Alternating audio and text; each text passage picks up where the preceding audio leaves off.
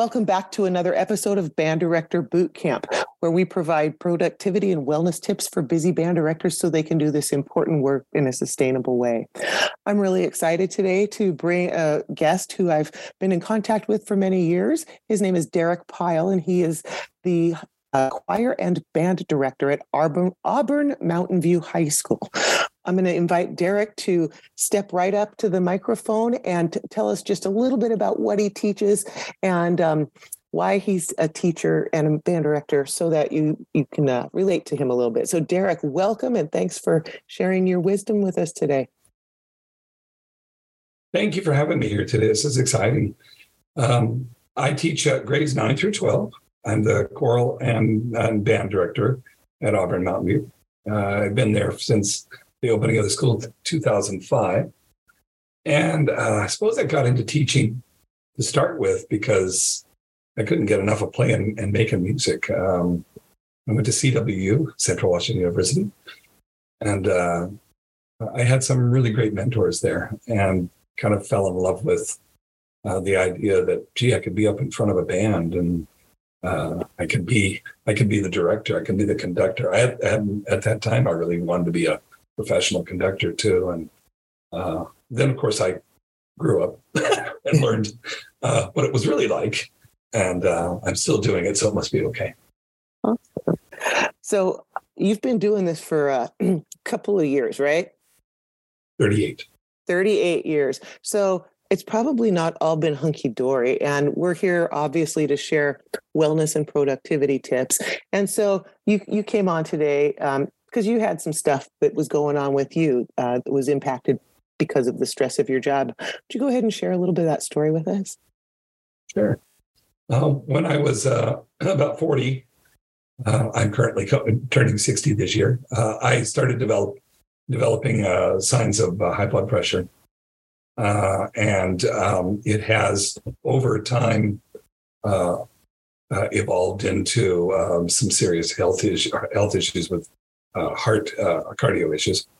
But I had to make some decisions, and it was about making healthy decisions in terms of not only my physical health, but my emotional health, my ability to balance work and family. And so what did you do? What kinds of things did you do? Because you obviously didn't just keep going on the same way because you're still teaching all these years later. I think that the first thing I had to do was, obviously I had to kind of get my health in check.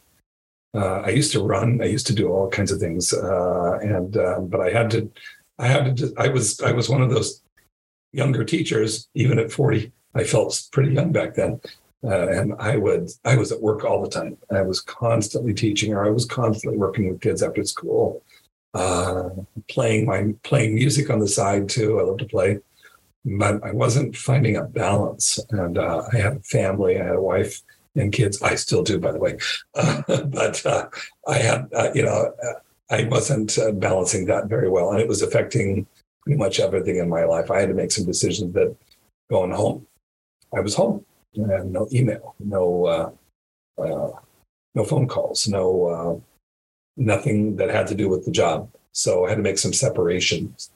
And I also had to learn that not everything was my fault. I can't control everything. So stop taking everything personally. Yeah. So often we hear people say, well, just set boundaries and just leave work at work. Well, for me, sometimes, if you just think just leave work at work, that can create more stress for a lot of people. So how did you manage that? Did you become more productive with what you did? Did you cut back on some of the activities you did? What was it that you did so that you could feel like I can leave work at work without sacrificing the quality of what I'm doing? Well, for example, in the job that I have, cutting back is hard to do. It's a high school. Nature of a high school job is that you have lots that you're going to accomplish. So there were certain things. I started off by doing this. I would send home at the beginning of the year. This became my habit. I still do it today.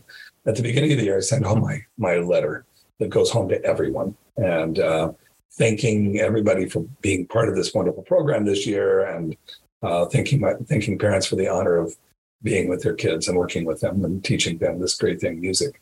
So, but then in that letter, I would talk to them about what my hours were. And I'm very specific about off hours are off limits. It's not how I put it, but off hours are off limits in terms of once I leave the job, understand that I have a wonderful life, lovely wife and family, and I need to nurture that and my own health as well. So I started doing that. That took about a year or two, and then people started to respect that. And when people wouldn't respect it, I would just gently, or sometimes having to firmly, remind them, sorry, I'm not at work right now. I'd get a phone call at home and I would say, this is something we could deal with tomorrow. I actually went to see a counselor because I was super overwhelmed and everything, and boundaries were being crossed. I was explaining all that to her, and she said, have you ever explained to people that you have off hours? And I'm like, well, no, I don't want to hurt their feelings. She said, do you expect your doctor to just sit on email all night and answer you, or the store clerk, if you have questions, that you could just call them at home and ask? And I was like, well, that would be ridiculous. And she said, absolutely. But if you don't but if you don't train them or teach them what's okay, how are they going to know? So I hope those, you other teachers out there that are listening, if you haven't, put those in, like Derek said, in that first part of the syllabus, like I did too, beginning of the year letter, where I just outlined, here's when I'm available for you and your students, period. Other times I'm not, I will get back to you. And I was so worried the first year. I thought, oh, everybody's going to hate me now. Like everybody's life revolved around high school band, but how those egos get, right? And nobody freaked out. Actually, it was better for everybody. Well, there were still one or two maybe at first that hadn't been used to all-time access, but it was such a healthy thing to do. And I'm glad you came into that too and can explain to folks, because people don't know unless you tell them sometimes. And it's not unreasonable to put those boundaries in place. It's healthy.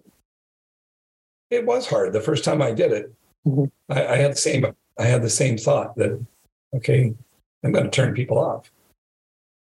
And I realized after doing it a couple of years that, one, I wasn't turning people off. And then the other thing was, hey, and my life was getting a little bit better. I was enjoying life, period, because I wasn't so invested in work all 24 hours a day. And I have friends that do this and they're never home. And and I have, how many friends have we had that their marriages didn't make it through this? Yeah, it's really tough. My wife and I are celebrating 40 years next month, as a matter of fact. Well, happy anniversary. Thank you. And it's, and I couldn't be not only more happier, but I couldn't be more honored that she stayed with me after all these years. It's been such a ride. And so, I think the thing is that you have to remind yourself there's boundaries, and it's okay to set those. I think there's a special place in heaven for band director spouses, because they got to put up with a lot of crap. Right. What if you hadn't made those changes? What if you had not listened to your body when that blood pressure was a problem? What if you hadn't, sought out the medical attention and care that you needed and the like? And what if you hadn't put up boundaries? What do you think would have happened? Well, I had open heart surgery 5 years ago. And I will tell you that I wouldn't be here right now. If I hadn't made some choices and started paying attention to my health a lot more carefully, that I can tell you that I wouldn't be here right now. And that's a hard thing to think about. But the upside to doing this was I'm actually enjoying the job more now than I think I ever have. I don't worry so much about my kids being the most talented kids on the stage at a festival, or having this incredible idea of I'm this fantastic band director. I don't worry about that anymore. I just like teaching kids. And I'm doing it through music. We are having a great time. They're learning as much as I can put into their day for that short amount of time that I get with them. And then I get to go home and I get to kind of reflect on that and say, yeah, what I got to do today. And now I'm at home with my wife, my dog. You see her running around from time to time. It's just a great. It's just and I'm fortunate because in making those decisions, also, I have 3 great kids. One of them, my youngest, is a band director, and I am really fortunate that I looked back on how much I enjoyed being a dad. Couldn't get enough of that, and I wouldn't have had that if I had not made these decisions. And isn't it freeing when you make those decisions? It frees you up to really enjoy what you're doing more instead of having it feel like it's such a. And I think I brought a better me to the table at that point when I wasn't so uptight and so obsessed with everything. And then I felt better, and it was kind of like awesome. Well, one final question here before we wrap this one up. As you and I look at the back ends of our careers here over the next few years or whatever may happen here, what, I shared this with you at the beginning of the podcast, or before we started talking here, about how these folks that are brand new band directors had their own experience when they were in high school, and they have their high school band experience. And that's likely what was their vision when they went into college to become band directors. And they even started college being trained, to do that kind of thing again. And then the pandemic hit and everything changed. And now they're starting their careers in a world that's so different from what they expected or have ever experienced and really had never been trained for. So I would like you in the next 2 minutes to solve all their problems, please. No, to give a little bit of wisdom, maybe a little bit of hope to our folks that are just stepping in to their careers so that they can someday, if they want to, look back like you and I are at 35 years, 40 years, if that's what they choose to do, and they'll maybe a little tidbit of advice so that they can have that stamina. What would you say? Okay, so we talked a little bit about this. The first thing is enjoy what you can. Be as great at your job as you can be without worrying about what other people are accomplishing. Be you. 2, the whole pandemic thing. It's no doubt that it was awful, but it's not your fault. And none of what's happening right now is your fault. This is what you're given. None of this happened to Leslie and I. None of this happened. So this is totally out of our wheelhouse. So our experiences were different because we had everything and then we didn't have much. So, but things are building back up and it's going to take time. And the fact that all this occurred is not your fault. So don't take it personally. And that's really so easy for me to say, but it's true. You don't have to walk around going, I just didn't make it today. It just didn't happen today. There are so many other things that are involved, so many other variables that you can't take that on yourself. Just walk away from it the best you can. Really easy for me to say, I get that. But that's my best piece of advice is remind yourself that you've done what you can today. And tomorrow's another day. And I want to have you tell one more thing, because I think sometimes we get so serious in the classroom. And you mentioned, sometimes just something fun or silly about you that you share with kids, and how that helps with the social and emotional and atmosphere and culture of your classroom. You got like a 30-second story here to tell us. About the gnomes, right? Yeah. Yeah. So I have a book of gnomes, how to survive a gnome garden attack. And I was reading it. I was reading passages to my students earlier in the year from this book, just for fun. Something like to do. Well, all these little gnomes started showing up around my room.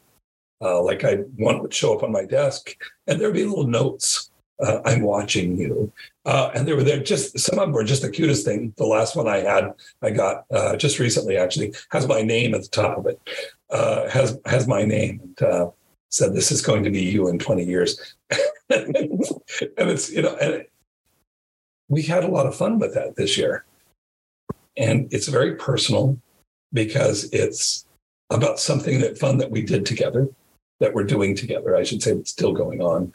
And they're just, if you could do little things like that, I have eggs that I put around the room, and they're little egg, what's Easter egg? Oh, Easter yeah. eggs. It's the plastic ones.